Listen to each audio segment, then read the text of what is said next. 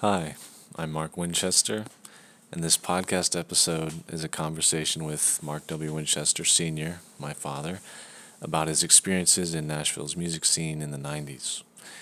We get into how he first decided to move to Nashville, and later talk more specifically about the different acts he played with there, including Emmylou Harris and Brian Setzer. Thanks. The thing I wanted to ask was about what made you want to move out to Nashville in the first place? Was there... Well, Go ahead. Was there a particular experience or person or... Yeah, as a matter of fact, there was. I was playing, right after college, I joined a band that was playing top 40 country music. Mm-hmm. And they were traveling around, and back then you would play for almost a week at each place, maybe Wednesday through Saturday or Tuesday through Saturday. And it was when was that? Early 90s. So country line dancing and that stuff, live music in country bars was kind of thriving. Mm-hmm. So we would go around and play at those places, and usually they would put you up at a band house. The band houses were always kind of nasty. But anyway, we were playing at one somewhere, and in college I was in a rockabilly band and played upright bass. Mm-hmm. But then in this band I was playing electric bass. Mm-hmm. But for some reason at one gig, I guess it was close enough to home, or for some reason I took the upright. I just started wanting to play the upright on some of the songs. Mm-hmm. And we were playing somewhere, and this band, they were from North Carolina, and some guy that they knew from North Carolina had moved to Nashville, but he was at this gig. Mm-hmm. I can't remember where that gig was.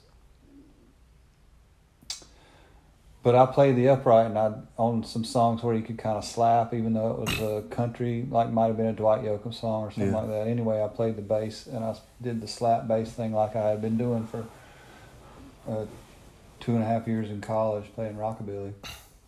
And the guy that lived in Nashville was talking to me afterwards, and he said, "Man, you should move to Nashville." He's like, "You slap like that on the upright bass, you'll get work." Oh. So I took him at his word, and then after your mother and I got married, we moved out here. Right on. So it was kind of one dude, but I had kind of been thinking about it anyway. Mm-hmm. Because I also wanted to try to be a songwriter, and I knew that you had to kind of go to a town where the music business was more centered. Yeah. So I imagine Nashville already had a reputation from the country music scene. Yeah, I mean since had the Grand Ole Opry here and all that stuff, and that's where all the record labels were for country music. Mm-hmm. And at the time, country music was kind of experiencing a hip period.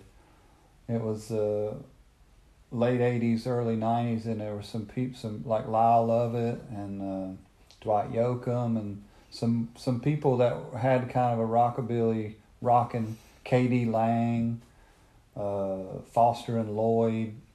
Even, some of that stuff was a little bit rocking, so Nashville seemed kind of like a cool place to come. And I was too scared to go to New York or L.A., but that wasn't what I was. I was a hillbilly, so country music was probably Nashville was the place to go. That's cool. At this point, we talked more specifically about the musicians he met and played with in Nashville.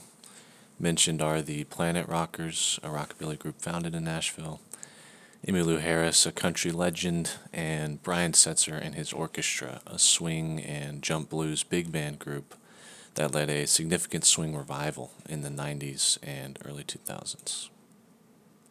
So, when you got to Nashville, I know you played with the Nash Ramblers and Emmylou Harris. Yes, but that wasn't the first thing that happened. Mm-hmm.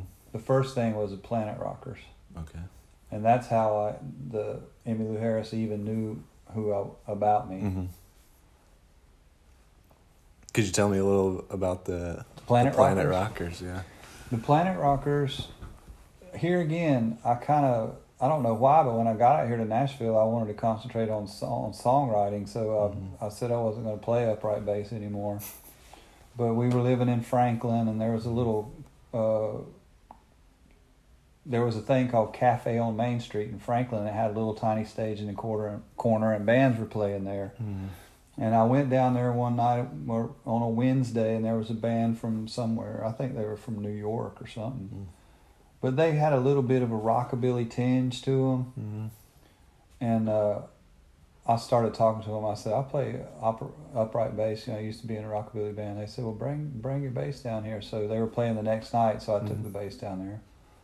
Sat in with them. Then they said they had a gig somewhere in Nashville outdoors. Would I come and sat in again with the upright bass? I took it out there the next day and got up and played a few songs. Then in the crowd that night was Terry Thomas, a drummer, mm-hmm. who ended up being in the Screaming Cheetah Wheelies. But he came up to me and said, you look, this rockabilly look you've got, there's going to be a video next week for Becky Hobbs. She was a country singer at the time. They want a real 50s look to it. So I went out and did the video shoot, and on the video shoot, I met Eddie Angel. Oh. And Eddie Angel is the guitar player in the Planet Rockers. He said, we're starting, I'm trying to start a band. And that's how I got in the Planet Rockers. Cool. Then the Planet Rockers had a Svengali leader kind of that wasn't a musician, but he owned a vintage record store in Nashville called Phonolux. His name was Mike Smythe. He was an English guy, and he kind of steered the band in the early days as far as repertoire and stuff like that. And he had a friend that he knew from England who was Paul Kennerly, who was a big-time songwriter in Nashville. He wrote a lot of the Judds hits, mm-hmm. Waylon Jennings songs, Marty Stewart's hits. Well, he happened to be married to Emmylou Harris. So the Planet Rockers were only together about 2.5 years, maybe 3. But he started coming out. He loved the band. He made the first record on the Planet Rockers at his house, him and Emmylou's house at their home studio. Oh, wow. So that's how she became aware of the band. She loved the band too. Sometimes she would come out and see it. And she had that band called the Nash Ramblers, which was a shift for her from an electric band to an acoustic band. It had mandolin, dobro, upright bass, acoustic guitars, and a drummer. But he played light, brushes. And it had Roy Husky Jr. on upright bass. And he made the first record live at the Ryman with them, and he toured the first 2 years, but then he wanted to get back off the road because he felt like he was missing too much studio work. And I got the gig. In the Ramblers. Yeah. That's cool. It's pretty awesome. Yeah, that's cool. The funny thing about that was her manager at the time, Monty Hitchcock, he was also a fan of the Planet Rockers back in the day, and he wanted to manage us, but we didn't go with him for some reason. Mm. But anyway, he calls me on the phone, and he says, Roy's quitting the road, and the only person we can think of to, that can do the gig is you. Yeah. I'm like, I was flabbergasted and scared too, yeah. But I was like, okay, cool, what do I have to do?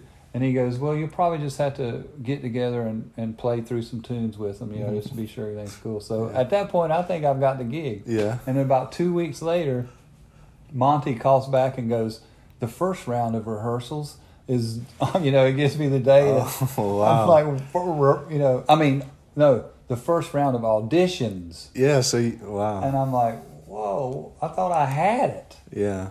That reminds me of how that phrase, the first round of auditions, that's like what they tell you when you go out for a big orchestra. Yeah. So it's like you got into an audition and didn't even know it, really. It was weird, too. And also, at that time, when the Planet Rockers were playing, I was playing upright bass. There wasn't a lot of people playing upright bass in bands and stuff around Nashville.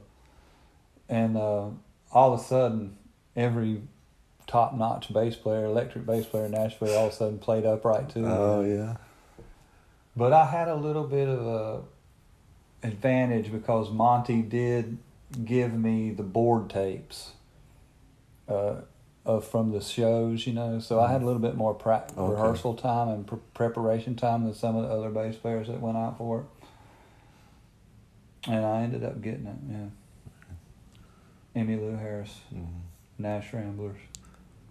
I wanted to ask about Brian Setzer and his orchestra, and maybe the sort of swing revival a little more broadly in the what was that, early 90s, late 80s? It was mid 90s when the swing thing kind of started happening in LA, I think, and the dance craze and all that. It was kind of a swing big band revival. I didn't get in the Brian Setzer Orchestra till 97, but he had already made about 3 albums, I think, with the BSO before I got in it. So mid 90s. Yeah. That was a big scene. And it's funny, Brian Setzer, he was kind of when the Stray Cats came out in the early 80s, there were a lot of rockabilly bands on regionally successful, but that was the first rockabilly band that they blew up on MTV, and then they had a hit on the radio. It was wild. And so he kind of had that innovation of bringing back that genre. And then he had a huge hit with the big band in the swing sort of renaissance in the mid 90s too. He kind of hit things at the right time, amazingly. Yeah. So thanks for listening, and I hope you enjoyed.